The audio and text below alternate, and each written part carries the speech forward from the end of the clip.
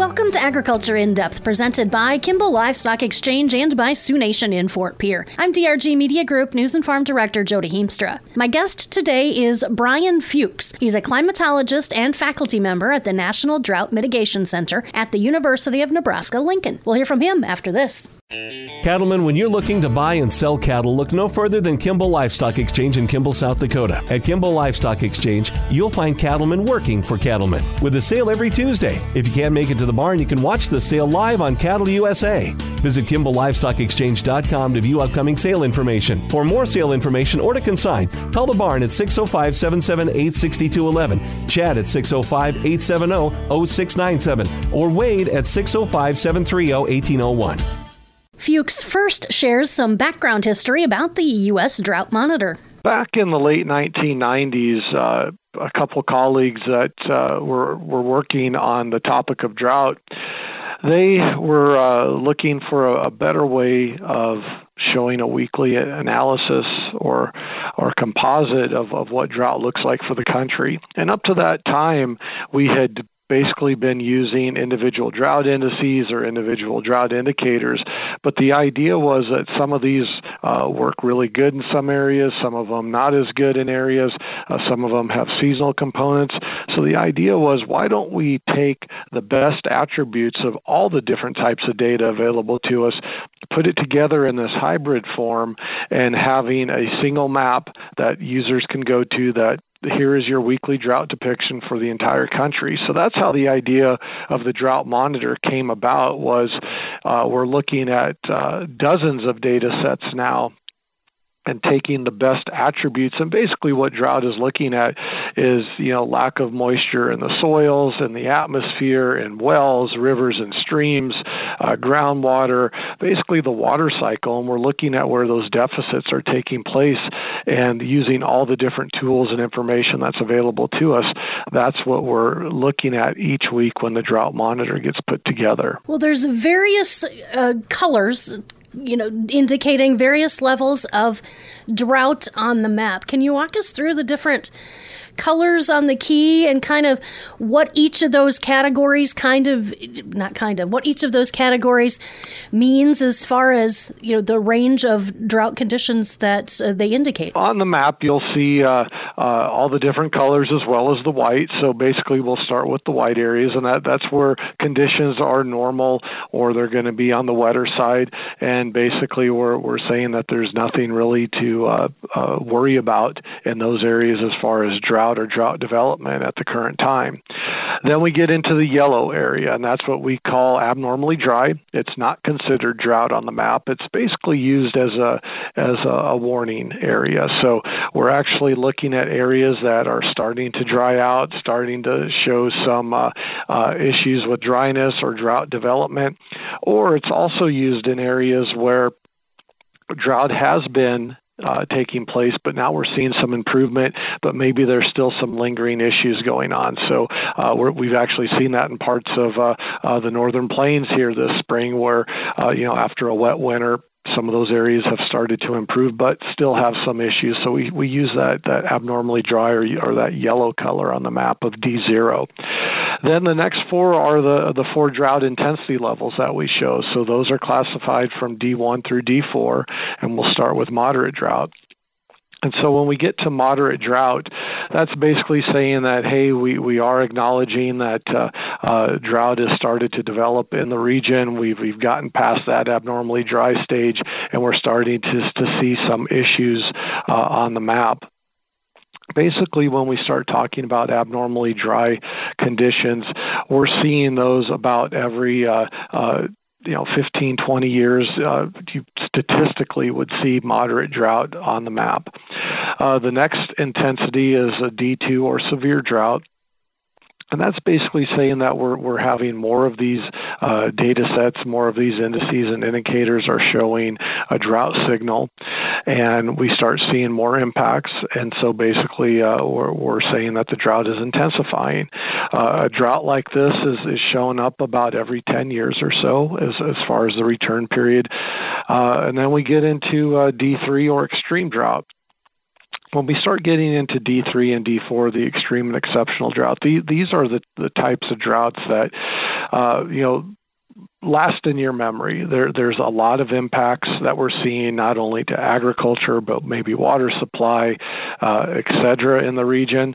But we also, the types of indicators and indices that we're looking at to identify these types of drought, we basically are saying that in the D3 area, we've only seen these types of conditions maybe 3 to 5 times over the last 100 years in a region.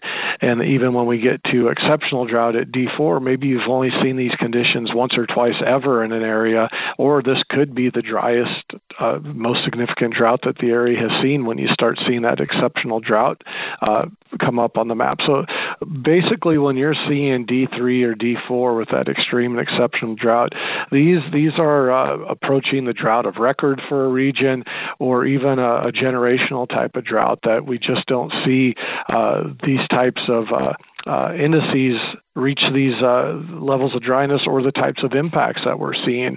When you start seeing D3 and D4 on the map, you're starting to see crop failure for row crops. Maybe grazing lands for those livestock producers are completely decimated. They're feeding cattle. Maybe those dugouts and stock ponds are completely dry. Haven't ever seen things like that before. And so you can go down the list of all the types of anticipated impacts. And what's unique about drought is it seems like every issue that we have seen, all of a sudden something new comes up. So no two droughts behave the exact same way. So we do go on the guidance of the data. It is a data-driven product. And so what that allows us to do is look at the current data and see where that current data would rank in the historical record of the different data sets that we look at. And that's really, in essence, what we do with the making of the map each week. The other thing that's really important to note, too, is it's not a computer making the map. We don't take all these data and plug them into a program and it spits out a map. We make this map manually each week. In fact, we have several hundred folks around the country that come together and provide local guidance on what's going on in their state or their region, and they supply information on data that they've looked at, as well as any issues that they've heard about in their area. And then the lead author for the US Drought Monitor that week, they compile all that information. They'll start moving those intensity level lines, and that's how the new map is made each week. You mentioned a collaboration of folks providing some of the data that you work with to put together the map individually by hand each week. Who are some of the folks that are submitting data? Is it state climatologists? Is it extension offices? Is it regular producers? Who all is helping to supply this data? With that, I'm going to basically say it's all of the above. So in South Dakota, for example, there was an organizing effort set up by the state climate office, and Laura Edwards was the state climatologist. And what Laura did is she organized folks within extension and the weather service around the state that are regularly looking at these conditions across all of South Dakota. And they kind of get together each week and they talk about what they're seeing in all the different parts of the state. They go through data that's specific to South Dakota. And then what they do is they come up with recommendations, and they will send those recommendations to the weekly author and say, hey, this is what we're thinking for South Dakota. These are the changes that we have identified. Here are the data that we looked at to support these changes.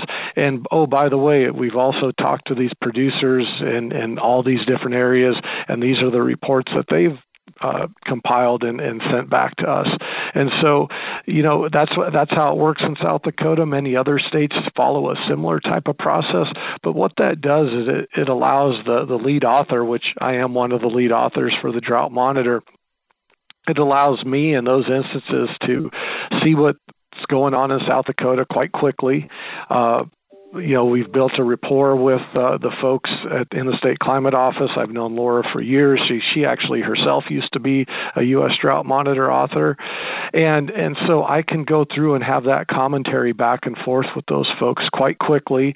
We can cover a lot of area, look at a lot of information in a short period of time, and then I can feel confident in looking at the data that I'm looking at to make those appropriate changes each week on the map. So it is a pretty fast and furious serious type of system, but a lot of information, a lot of data sharing, a lot of ideas go back and forth. And what we also do with the Drought Monitor each week is there are several drafts of the map that go out, and there's an email list server of, again, 400 to 500 people that are weekly contributors to the making of the map. And these are folks coming from official capacities such as state climate offices and National Weather Service offices, et cetera.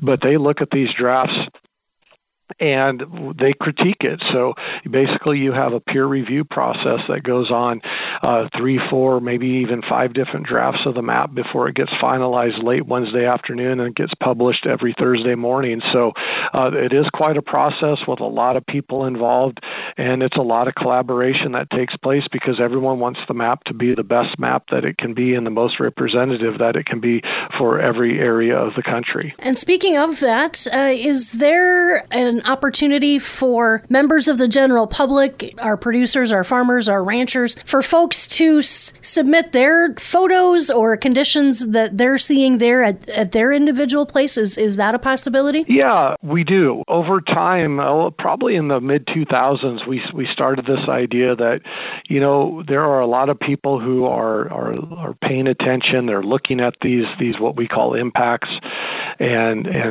we should be capturing that. So back in the mid-2000s, we started an archiving system where we started grabbing this information and archiving it because we know, 10 years from now, what would be our memory of that last drought that took place. So we wanted a way to capture it. And then we had the idea that, there are individuals out there, producers, water managers, et cetera, that also pay quite close attention to these types of drought impacts, and it would be great to hear from them.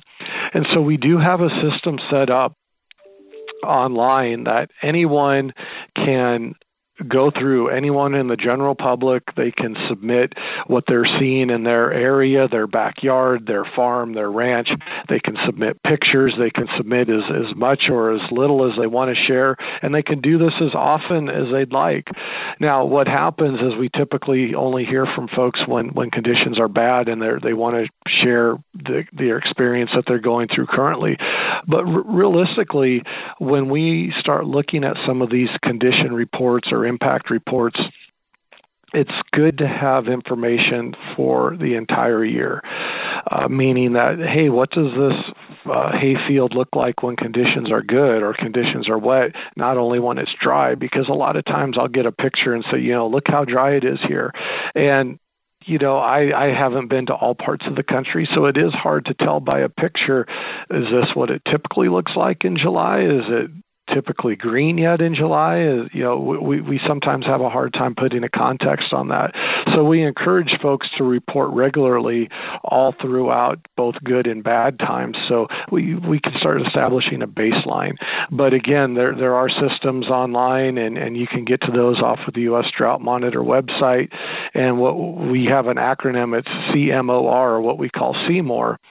And folks can go in and they can utilize that CMOR reporting system. Not only are they able to share this information, which in turn will go across the U.S. Drought Monitor author's desk, but then again, it gets archived too. So like I said, 5 or 10 years from now, we can go back and look at these drought events and, hey, what were the problems that we were experiencing? How dry really was it when we started seeing these problems? It can help us plan for that next drought too, to get a better idea of, what issues are we going to be experiencing and how can we better prepare for them. Safety in your cattle operation is imperative to not only you, but your cattle as well. From front to back, from tube to chute, Aeroquip cattle chutes go through extensive testing to ensure reliability and safety. With an extremely user-friendly design, you're in for a smooth operation every time. Aeroquip cattle chutes are the safe equipment you can trust every step of the way. That's one benefit, but not all. For more information, see Sioux Nation in Fort Pierce, South Dakota. Myself, and I'm guessing others, typically think of the Drought Monitor in the summer. The heat, the rain, that sort of thing makes the Drought Monitor come to mind. But is this something that's being updated and collecting data all year round? It is, yeah. Since the late 1990s, the US Drought Monitor map has come out every single week. We've never missed a week. Holidays, government shutdown, whatnot, we've always had a map come out. So it's something that even in the wintertime, think about the winter we had in South Dakota this year with all of the snow and basically, froze up the state for months at a time. That does play into what we start looking at as far as, what's going to happen with this moisture once spring comes. And we did start making adjustments in the state even before that spring thaw took place. And so it is something that folks across the state are constantly looking at. And again, across the country, even in the more northern latitudes in the wintertime, we do know that there can be, drought can develop even in those times. We saw that a couple winters ago where we didn't hardly see any snow, and we were able to really be in tune with that dryness, especially when the spring and summer months started to hit, and we knew that conditions were going to be bad to begin with. Obviously, there's a lot of data collection that goes into the U.S. Drought Monitor, and as you said, it's been active for several decades now. If someone wants to find the U.S. Drought Monitor and go to the website, what's the website? What sort of historical data are they going to be able to find when they get there? The main page and the official page for the U.S. Drought Monitor is at droughtmonitor.unl.edu, and that will take you to the home page. And from that page, basically everything that's ever been done with the Drought Monitor is available. So we have archived maps going all the way back to 2000. We have all of the statistical data going back to 2000. We have different state, regional, basin type maps available that outside of just maybe the national, regional, or state map that people are maybe most familiar with or that they see in their newspaper or on TV. You can actually get down to county level data that, if you're in a particular county and you want to look at all the information for your county going back for the last 23 plus years, all of that information is there. And for technical users, there's data that is in the GIS realm, that if they want to bring data into their own GIS, that they have the ability to do that. And also each week there's a text summary that comes out with the map.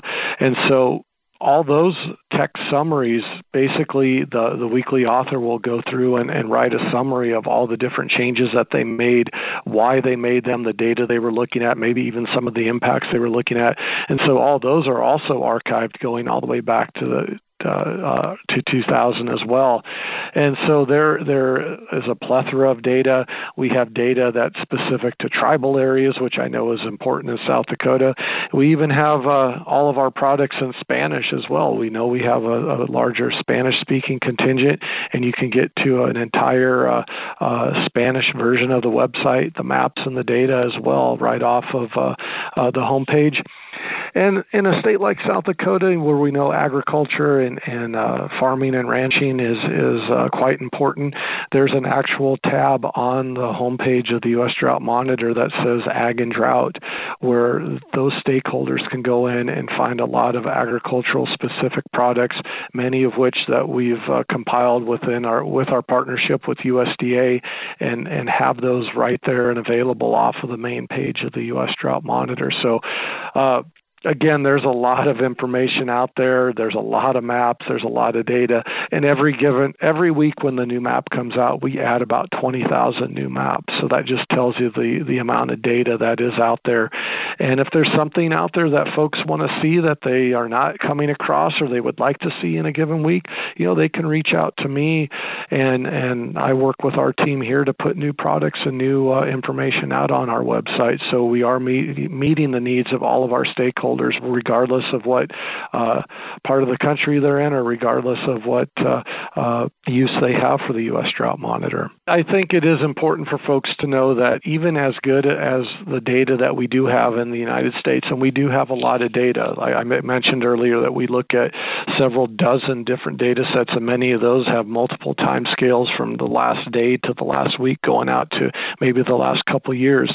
that even with all the data that we do have, there are areas of the country that maybe the density of the stations that we have on the ground isn't as great as others.